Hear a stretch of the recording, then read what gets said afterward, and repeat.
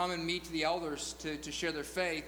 And we always ask, like, what were some critical things that God's done? Summer Beach Project, I feel like over half the testimonies that we get, they say that it is that place that changed their life. That 8 or 10 weeks. And so if you're a college student and haven't done it, we totally encourage you to go next summer. If you're a member of this church and a college student next spring comes to you and is looking kind of doe-eyed at you and like kind of sad and sends you a letter or like asks you about support, please support them so that they can go. It is one of the, we talk about in terms of investments, return on investment, and we don't know what the Holy Spirit is going to do. But from the knowledge that we have, one of the best ROIs that you can have for investing in the kingdom is to invest in a college student to go to Summer Beach Project. So please do that. Think about that next spring. All right, for 1 John chapter 4 is where we are at this morning. I'll read verses 7 through 10 out loud, and you guys read along silently in your Bibles. Hope you have a Bible. If you don't, the words are on the screen as well. Beloved, let us love one another. For love is from God, and whoever loves has been born of God and knows God. Anyone who does not love does not know God, because God is love. In this, the love of God was made manifest among us, that God sent his only Son into the world so that we might live through him. And this is love, not that we have loved God, but that he loved us and sent his Son to be the propitiation for our sins. Beloved, if God so loved us, we also ought to love one another. This ends the reading of God's words. Praise be to God. There's a famous story, at least amongst kind of pastor circles, about a pastor in South America who was beginning to become fairly well known. And he moved to a particular city in Brazil and was taking over as the pastor at this church. And they were thrilled to be able to get this pastor. He had lived in another part of the country and had grown up, had become to be well known for his academic endeavors and for his prominence amongst other pastors and training other pastors. And so this church was just thrilled that this man sitting under his teaching.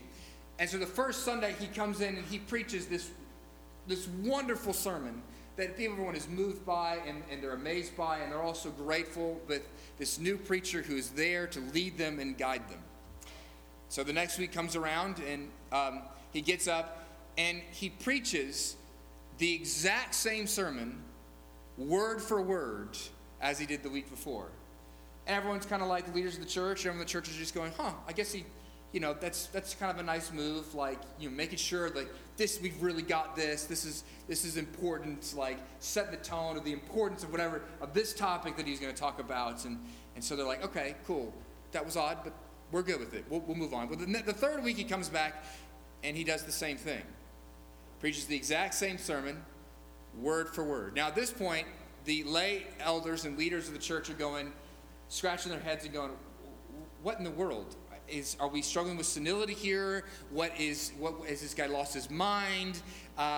Is he forgetting? What's going on? And so they go to him, they have a meeting with him, and they say, hey, we love the sermon. It's such a good sermon. You got anything else in the toolbox that we can listen to? And his response was this: when we start applying the first sermon, I'll start preaching another one. And they said, touche. That appears to be John's tactic in this book.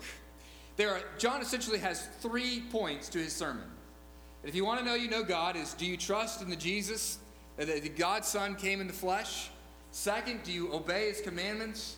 And third, do you love one another? That's the sermon. And then he gives it, and then he gives it again, and then he gives it again, and he goes, okay, let's review, and he gives it again. We come this morning to a theme that has come up already on 3 other occasions in the book of John, and that is loving one another. We're going to look at it again both this week and next week. But in order to give this section of Scripture its fullest treatment, chapter 4, verse 7 through chapter 5, verse 5, the theme of it is the love of God and loving one another. In fact, the word love is going to be used, a famous word in the New Testament, agape, is going to be used 30 times in those short verses. It is clearly the theme that he is pounding into our heads. Hey, let's love one another. Hey, we should love one another. Hey, you don't know God if you don't love one another. But where he begins and where he always roots this call to love one another is in God's love for us. And so instead of taking these verses, chapter 4, verse 7 through 5, and he goes in this kind of cyclical pattern, I'm going to take that cycle and I'm going to break it out into two linear thoughts. Because we are Western people, we don't like to think in circles, we like to think in straight lines. And so this morning we're going to look directly at the love of God, and next week we're going to look at the love of God perfected. This week we're going to look at what we could call the love of God proper. And in certain, we see this in theological terms. There's a theological study called Theology of God Proper. Now, we think of theology, everything is thrown in there, like how are you saved, and what's the role of the Holy Spirit, and how do you lead the church? All these things get thrown under this terminology of theology or doctrine. But what we mean by theology proper is we're taking that word theology at its most core meaning. Literally, theology means, theos meaning God, and ology is study of. It's the study of God. And so when we talk about in theological terms, theology proper, we're saying we're looking directly and we're studying the attributes and character of God. And so this morning what I want to say is we're going to look at the love of God proper. We're going to look directly at it. Not its implications necessarily for how you live, but simply God's love as it is displayed. This character quality that it says that he has, this attribute of who he is. Now here's the challenge for us. We've sung about the love of God this morning. If you listen to Christian radio, they talk about the love of God all the time. All of us have somewhere on our house something that looks like these slat boards up here with the word love in cursive written on it. We have necklaces that say the love of God, probably on us right now. We might have underwear that says the love of God that we get from Lifeway Christian bookstores. We talk about the love of God all the time. Now here's the problem with it, is we don't actually engage. It has lost its significance to us. It has lost its depth to us. And what I'm going to say to you this morning, if you have spent a second and a half in church, you're familiar with this idea of the love of God. Even those who don't even go to church, they like this idea of the love of God. And so I doubt I'm going to give you much information this morning that is going to go, oh, wow, God loves me? No, what? So here's what I just prayed, I know, but I'm going to ask us to pray again. Because I'm not going to say anything radical this morning. And here's what we desperately need. For this truth that we hear about and that we've actually we just kind of gloss over, we glaze over, that it be actually become real to us again. Would you pray that with me? I'll pray it over you. Lord, my words are feeble and faint and not very articulate. And Lord, this is going to be just kind of a rote kind of practice. Here we are. It's Sunday morning, middle of October. This is what we do. We're talking about the love of God. Oh, gracious Heavenly Father, I pray that you drive it home to us. That the people in this room who are functioning out of some role in their life of trying to earn your love, or those who just who look at your love and just kind of take it for granted, that, Lord, you'd waken us anew. So, Holy Spirit of God, I pray that you would do something in us this morning. From the simple truths that I give, would you drive them in and appropriate them, and would you change us?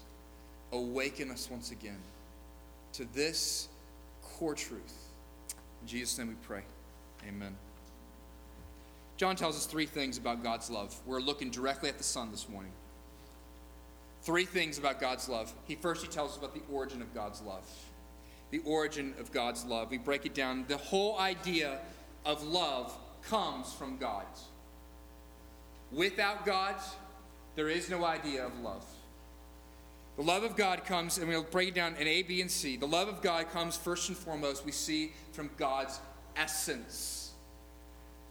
One of the reasons why this is one of the most famous texts in all of Scripture, it is quoted over and over and over again, is that last phrase in verse 8, God is love.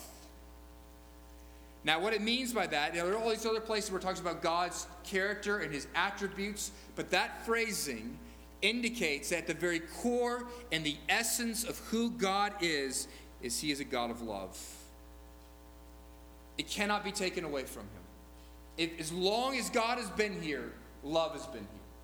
And God is what? Eternal. He is infinite. He is the Alpha and the Omega. That means love has no beginning and it has no end. It always has been because there always has been God.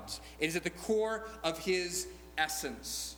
And the way we can even see this and push on this is actually found in one of the most mystical and strange doctrines in all of Christianity, and that is the doctrine of the Trinity. Most monotheistic religions out there believe that there is one God and he is one person. But Christianity has this crazy belief that the Bible appears to be communicating that there is one God, but in God are three persons, the Father, the Son, and the Holy Spirit. They are the same in essence and in character, but there are three persons. Now, the implications of this for God and his essence being a loving God is clear. If God is one and just one person, he does not begin to love until he is created. There is nothing for him to love. But if God is three in one, if there are three persons in the Godhead, it means from the very beginning, from time past, from the Alpha until the Omega, that God within himself has love because each of the members of the Trinity love one another. The Father loves the Son, and the Son loves the Holy Spirit, and the Holy Spirit loves the Father, and vice versa. That they have, as it's been described in various places by Tim Keller and C.S. Lewis, that there is this loving dance between the members of the Trinity, communicating and articulating their love for one another. And this isn't just 20th century people. Jonathan Edwards talks about this. He says this in one of his sermons on the idea of the Trinity. He says, there is in heaven this fountain of love, this eternal three-in-one, is set open without any obstacle to hinder access to it.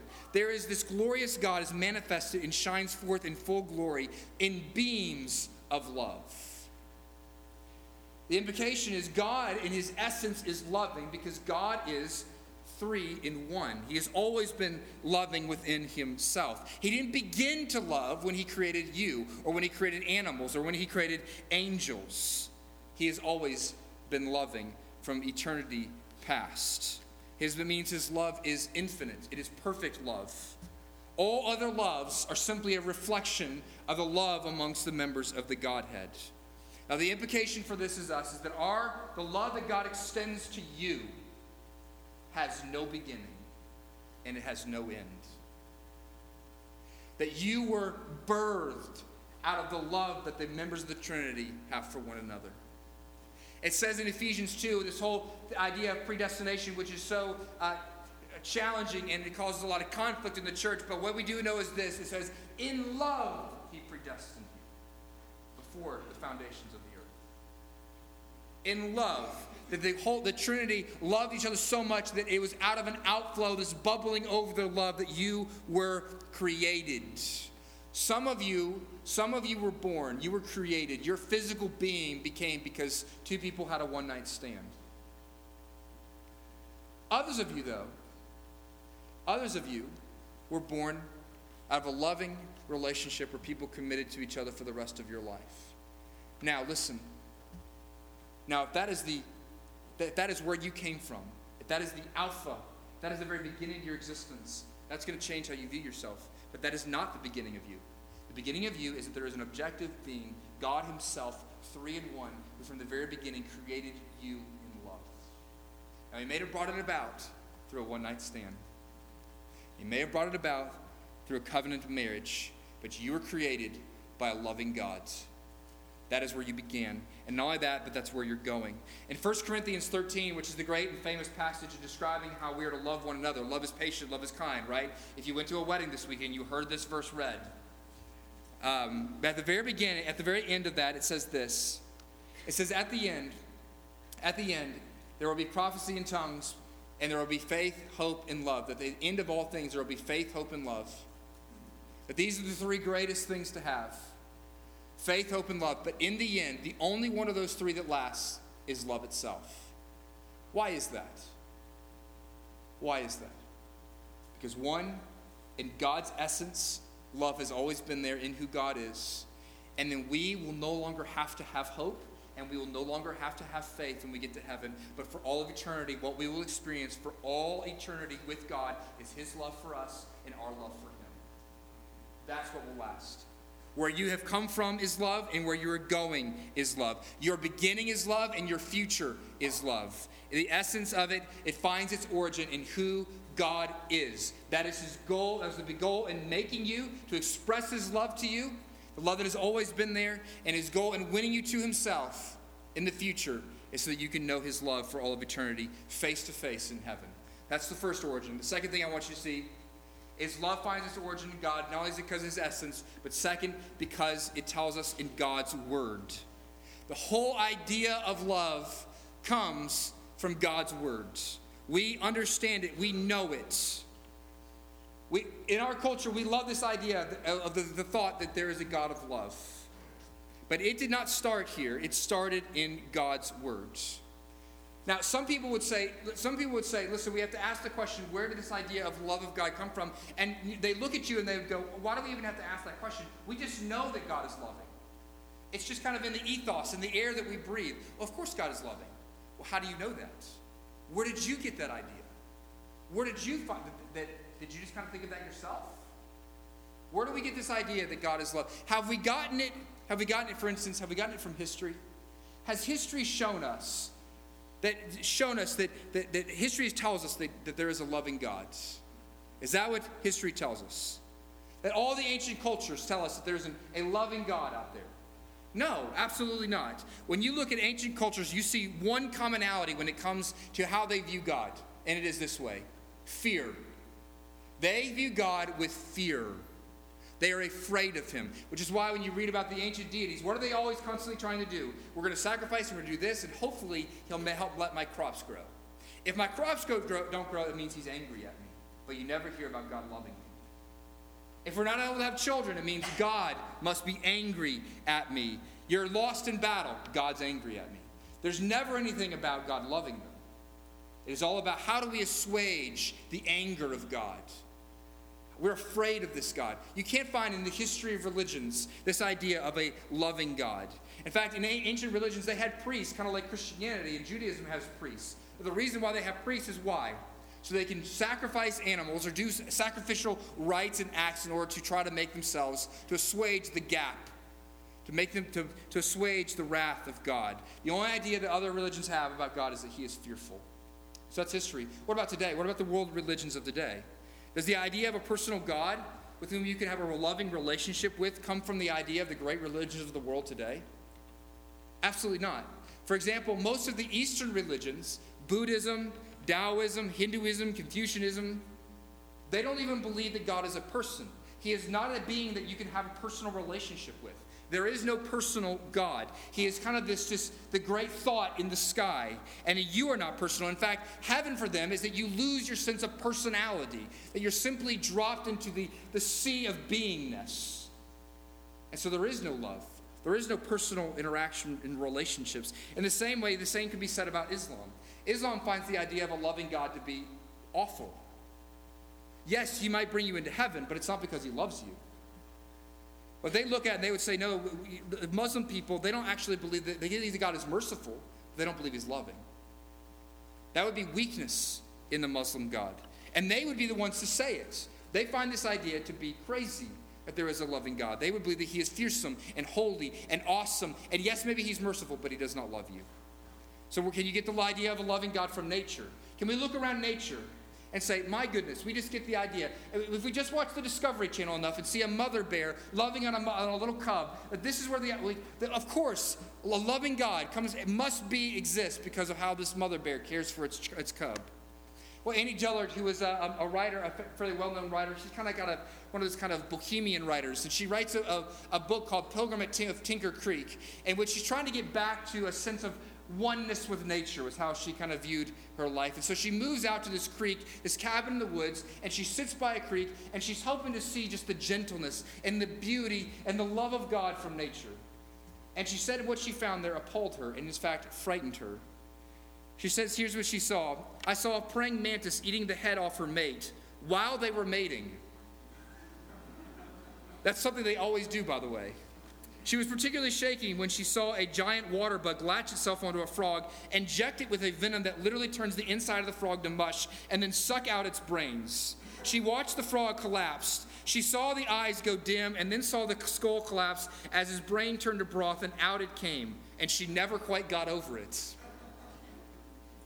What she's saying is that if you see a loving God in nature? No. And in fact, we actually, even like, as you're taught in evolutionary sciences, right? It is the survival of the fittest. There is no such thing as a loving God in nature. Do we get the idea of a loving God from science? Absolutely not. Science says that we just have a natural world. And again, you're going back to evaluate nature. So we don't get this idea of a loving God. Where do we get the idea of a loving God? Not from all the other religions, not from history, not from science, and not from nature. Our whole culture's idea, this whole thing about the fact that the God must be a God of love, it comes from a biblical worldview. It comes from God's word. It is only in the history of religions is there found a loving God in biblical Christianity. That there is a God you can have a personal relationship with. As I said earlier, in these short verses alone, John is going to mention love, the love of God, 30 times. 30 times. There are chapters of the Bible dedicated to displaying of love. Love is at the core of all God's commandments. What? Love God and love neighbor. Romantic love is given a whole book called Song of Psalms. You weren't allowed to read it when you were 13, but it's there. And it talks about, it's an image about God's love, his spousal love for his beloved. This is the point. His intimacy, his affection, and a love for us. The Western culture is borrowing the whole idea of a loving God, is stealing it and robbing it from a biblical worldview. We're taking it from the scriptures. Now, I'm not saying that this means you have to believe in the God of the Bible. But I am saying, if you're sitting here today and you believe that there ought to be a God of love, what I would suggest to you is you need to read the scriptures. Because that's where you're actually going to find him. You're not going to find him in the world religions. You're not going to find him in history. And you're darn sure not going to find him in nature. You're going to find him only here in the Word of God. Beloved, let us love one another, for love is from God, and because God is love. So the origin of love comes from God's essence, and the origin of love, even the history of ideas, comes from God's word. One final idea. The whole idea of love finally comes from God's provenience. Now that is a 50-cent word, I'm sorry. But it had trying to make it sense with the text. What does it say here? It says, how do we know that God is love? Not that we loved him, but that what? He loved us first. Provenience is this word, is God, the fact that God is before us, that his grace is given before we move towards him, that he loves us before we have ever loved him. That is the whole idea here. God did not love us because we loved. Our love does not provoke love from God. That's not how it works. God's love for you has always been provenience. It has always been first. It has always been before. There is nothing that we can do to awaken God's love for us. Right? We didn't pursue God. We didn't honor him. We were running from him. You know, I would say even this. God didn't fall in love with you. That's how we often talk about our spousal love, right? That we fall in love. And it's true. I fell in love with my wife. Why did I fall in love with her? I fell in love with her because there was something lovable about her.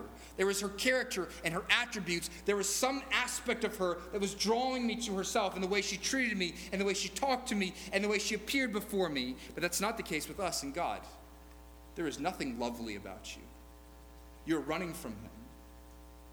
You're running as far away from him. You did not love him. You hated him. God actually, I think the image might be well suited to say God loves us more like a mother loves a child. Right?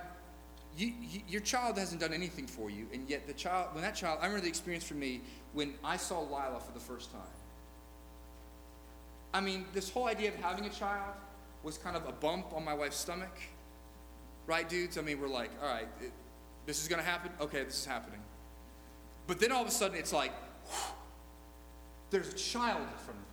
And I remember that was one of the most surreal experiences of my life, to look at that child, and it was like tears just went, pow!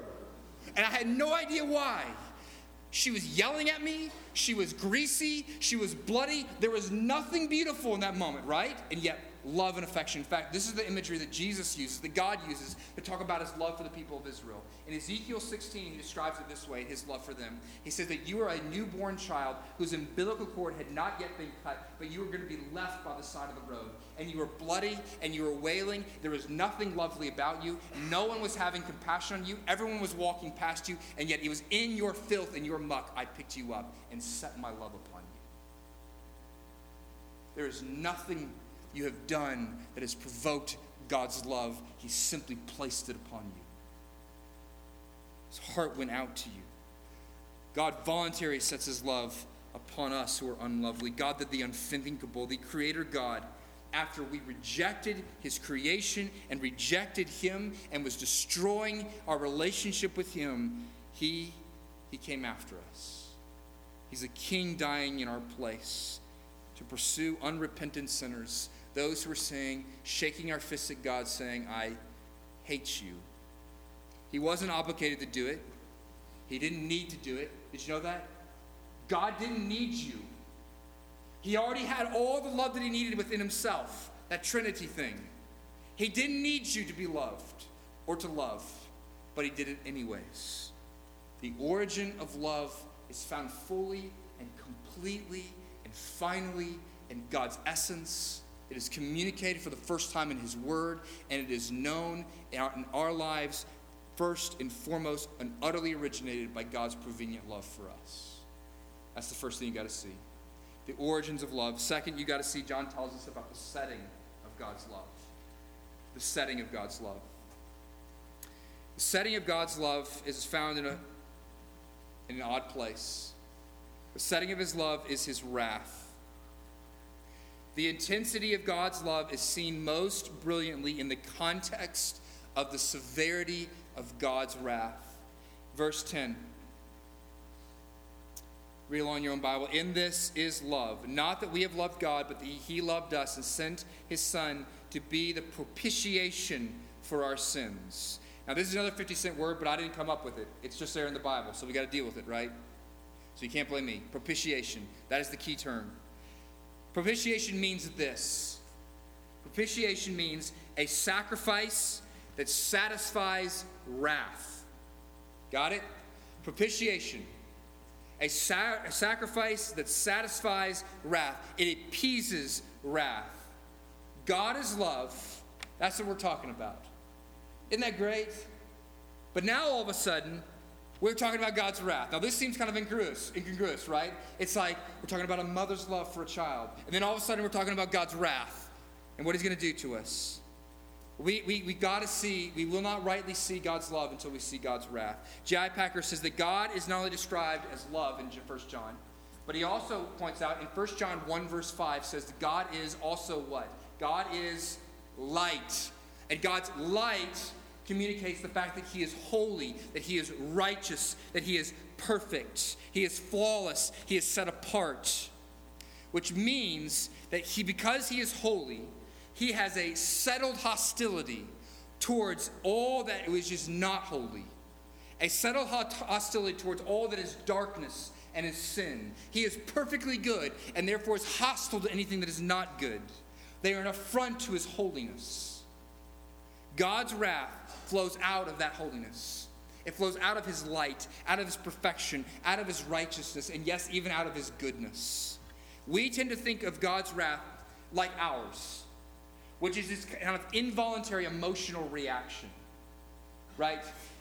You ever had that experience with someone? I remember I had one of my youth students, it was like the first day of camp. We'd already not had any sleep the night before. And I walk into the bathroom, like the shuffling to the bathroom. And one of my students, a 16-year-old, took a big, enormous balloon. And I came around the corner and he popped it right in my face.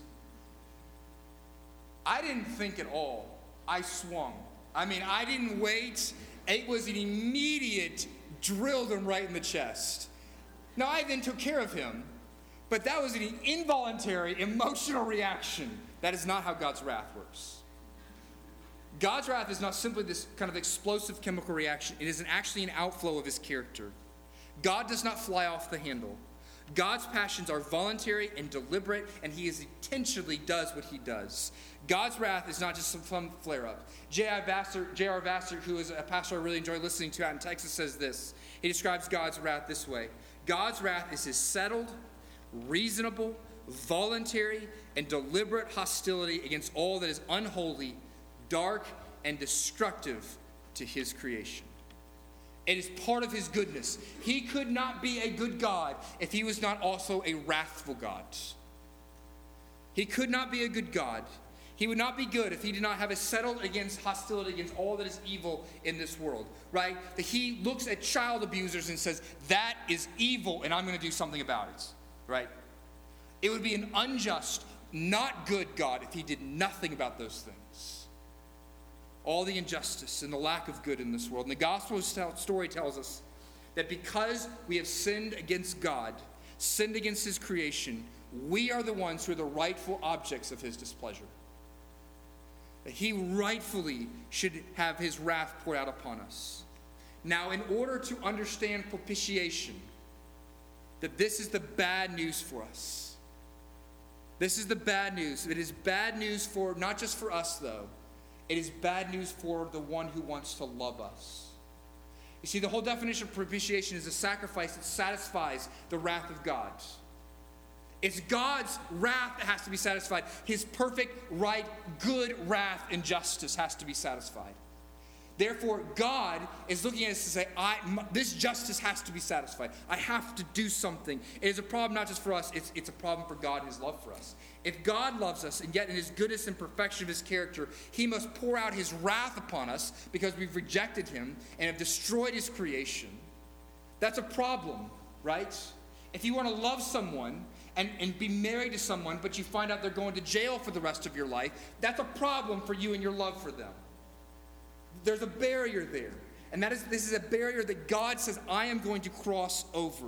And so what we see in the word propitiation is this truth, that God's Son was sent. That God said, this barrier, this wrath that I must pour out of the goodness of my character, here's my solution so that I can love these people. I'm going to send my Son to satisfy my wrath. I'm going to pour my wrath out upon him and set up upon those who I love. That's his love for you. Jesus came to bear our judgment, to take on the full fury of the wrath of God, so the full fury of God's love for us can be poured out upon us. Do you get that? God is his fury in wrath, and he's furious in love. And in his furious love for you, he poured out his furious wrath upon his Son, so that all that was left for you was to communicate and to experience his furious love for you. John Stott says it right in his classic work on the atonement, The Cross of Christ. I think the quote will be up there for you to follow along. It is God himself who in holy wrath needs to be propitiated. God must satisfy his own wrath. God himself who in holy love undertook to do the propitiation, and God himself who in the person of his Son died for the propitiation of our sins. Thus God took his own loving initiative to appease his own righteous anger by bearing it his own self in his own Son when he took our place and died for us. That's propitiation. Now, here's the key point why I go through all that whole stuff about propitiation. If you disconnect the wrath of God from God's love, then you will not see the depths of God's love for you. You won't see it. You will cheapen it. If you make God less loving if you remove his wrath. Because here's what our world has done. They love the idea of a God of love, don't they? But they hate the idea of a God of wrath. They hate the idea of a God of justice. So they remove that part of him. But what they've done is they've actually cheapened the thing that they supposedly love so much about God. If God is not a holy God of wrath, then guess what? It costs him nothing to love you. It costs him nothing. If we remove the wrath of God, we make God less loving, and we cheapen the love of God, and we create a God who loves us at no cost to himself. His love becomes flippant. It becomes something, becomes free love. Right? 60s and 70s. His wrath not only reveals the depths of his reasonable hostility towards us, but it also reveals the unreasonable depths of his love towards sinners. Because he says, this is the lengths that I will go so that you can experience my love. His wrath is the setting of God's love. When I went to buy my wife an engagement ring, and I'm going there and I'm going to try to pick out which ring I'm going to choose, what does the jeweler do with the jewelry? Where does he set it? What is the setting of that jewelry? It's on a black velvet crush kind of mat. Why? Because it is in the context of that setting that the ring's brilliance pops. And so it is with the wrath and the love of God. If you remove that setting, it's not that God becomes less loving, but you don't see it near as clearly. You don't see it near as clearly. And so the scripture is showing us that the wrath of God is that dark velvet backdrop. And if you want to know the love of God, if you want to see it pop in all its actual brilliance, and its actual beauty, and its actual brightness, then you have to see it in light of what you deserve, the wrath of God. Third, John tells us not just about the origin of God's love and the setting of God's love, but lastly, he tells us about the manifestation of God's love. The manifestation of God's love. See this in verses 9 and verse 10. The extravagance of God's love is seen in the expression of it. How do you know someone loves you? By how they express it. By how you come to know it. How extravagant is the love of God? You see how he expressed it to us. Verse 9. How was the love of God made manifest? How it manifests, that's a word, means see it. You experienced it. You know it experientially. The love of God was made manifest. That is, it was seen in this, that God sent his only Son. Now that word only Son is a technical word. It's the Greek word monogenes. Mono, only, genes, kind of where we get generation. The only Son. And what it actually literally means is this. It means special, unique, cherished, one of a kind. There's none else like it. It is only the Son, the one who has been face to face with God the Father for all of eternity in a love relationship, an intimacy that we cannot imagine. It is only this unique Son. It was him that was sent to the world. It wasn't angels. It wasn't animals. It was God's Son. Now, do you understand the significance of this for understanding God's love for you? You know the value of the thing by how much it cost, by the price that you're willing to pay to achieve it, to receive it.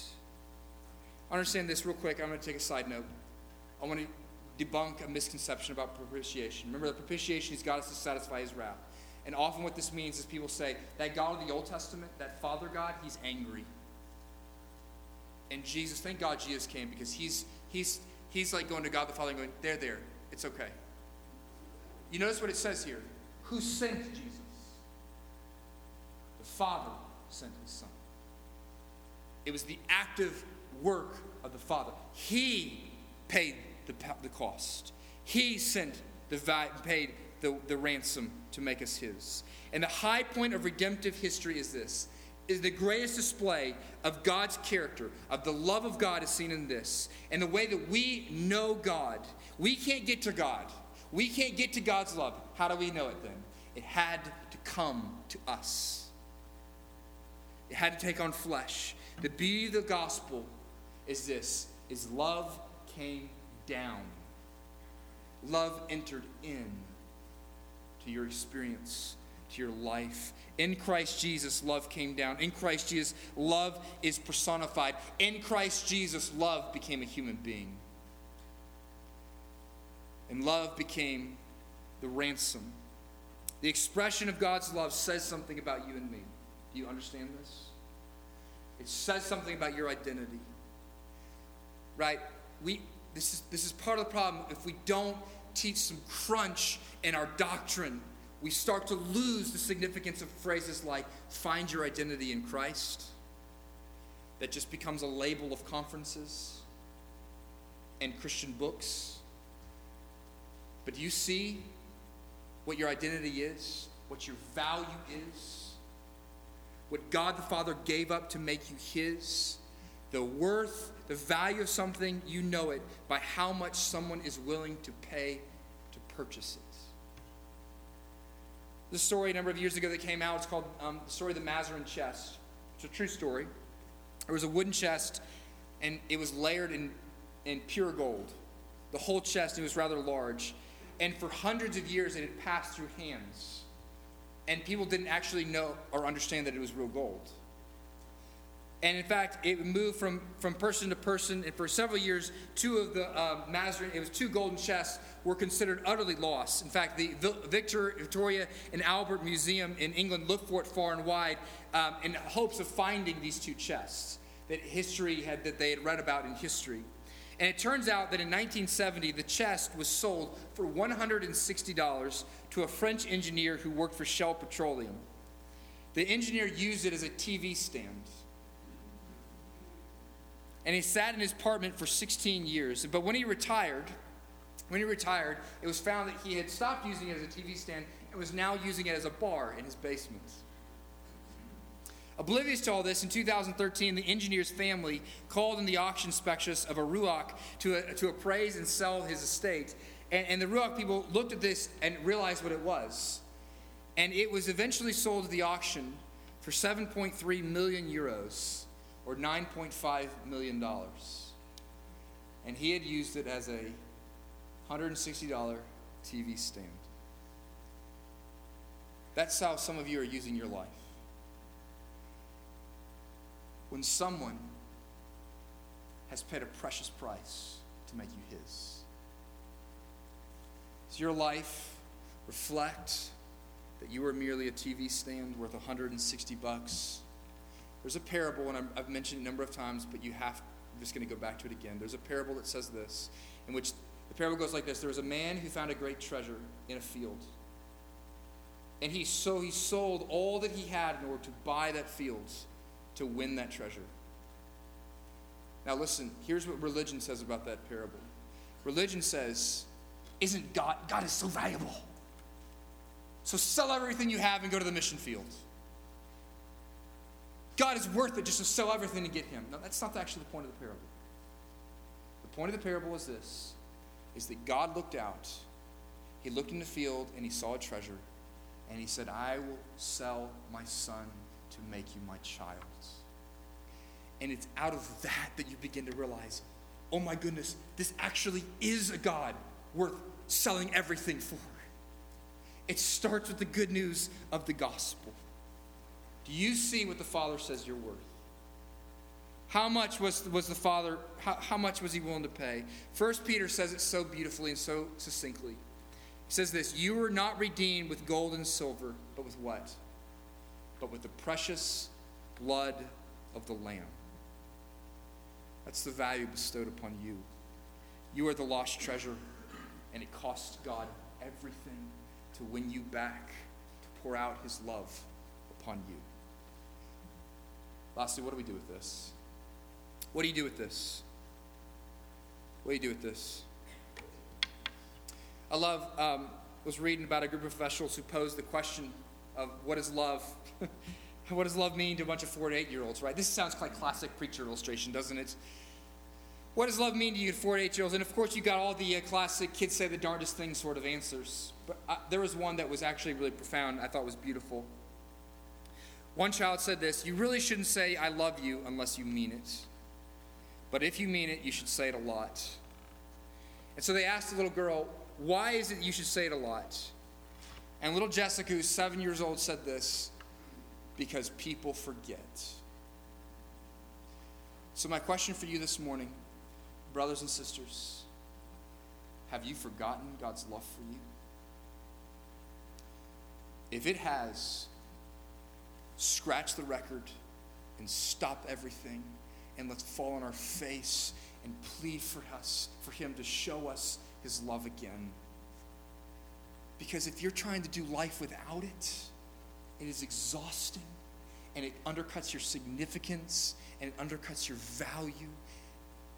And if you're here today and you've never had anybody say that to you, man, maybe for the first time you need to hear this, that there is a God of love out there, and you have run from him, and yet he is pursuing you, and he was willing to pursue you by giving up the most cherished thing that the world has ever known, the Son of God himself, to make you God's child. The response should be this: thank you, and cry out for him to reveal that love for you if you're still finding yourself cold this morning. Let's pray to that end.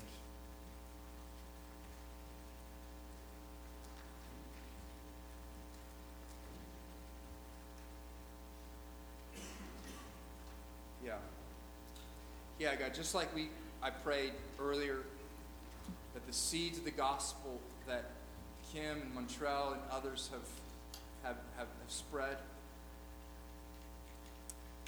God, I pray that this seed, that your Spirit would take it and bring it to life within us. God, I think of the prayer of David when he says, "Restore unto me the joy of my salvation." God, this is it right here. The means of restoration is to repent of all the lesser loves that we have sought. The things that we thought would satisfy. The religious experiences. All the things that life could give us. Lord, I pray that you'd woo us and draw us back by the love of God for us. God, and then as we're going to sing just now, I just pray that we would lift our hearts up in gratitude. And that even as the people like screaming on a roller coaster, that the joy of expressing and saying thanks to you would be a means of just rooting and driving the truth of your love even further and deeper in. I pray this in Jesus' name. Amen.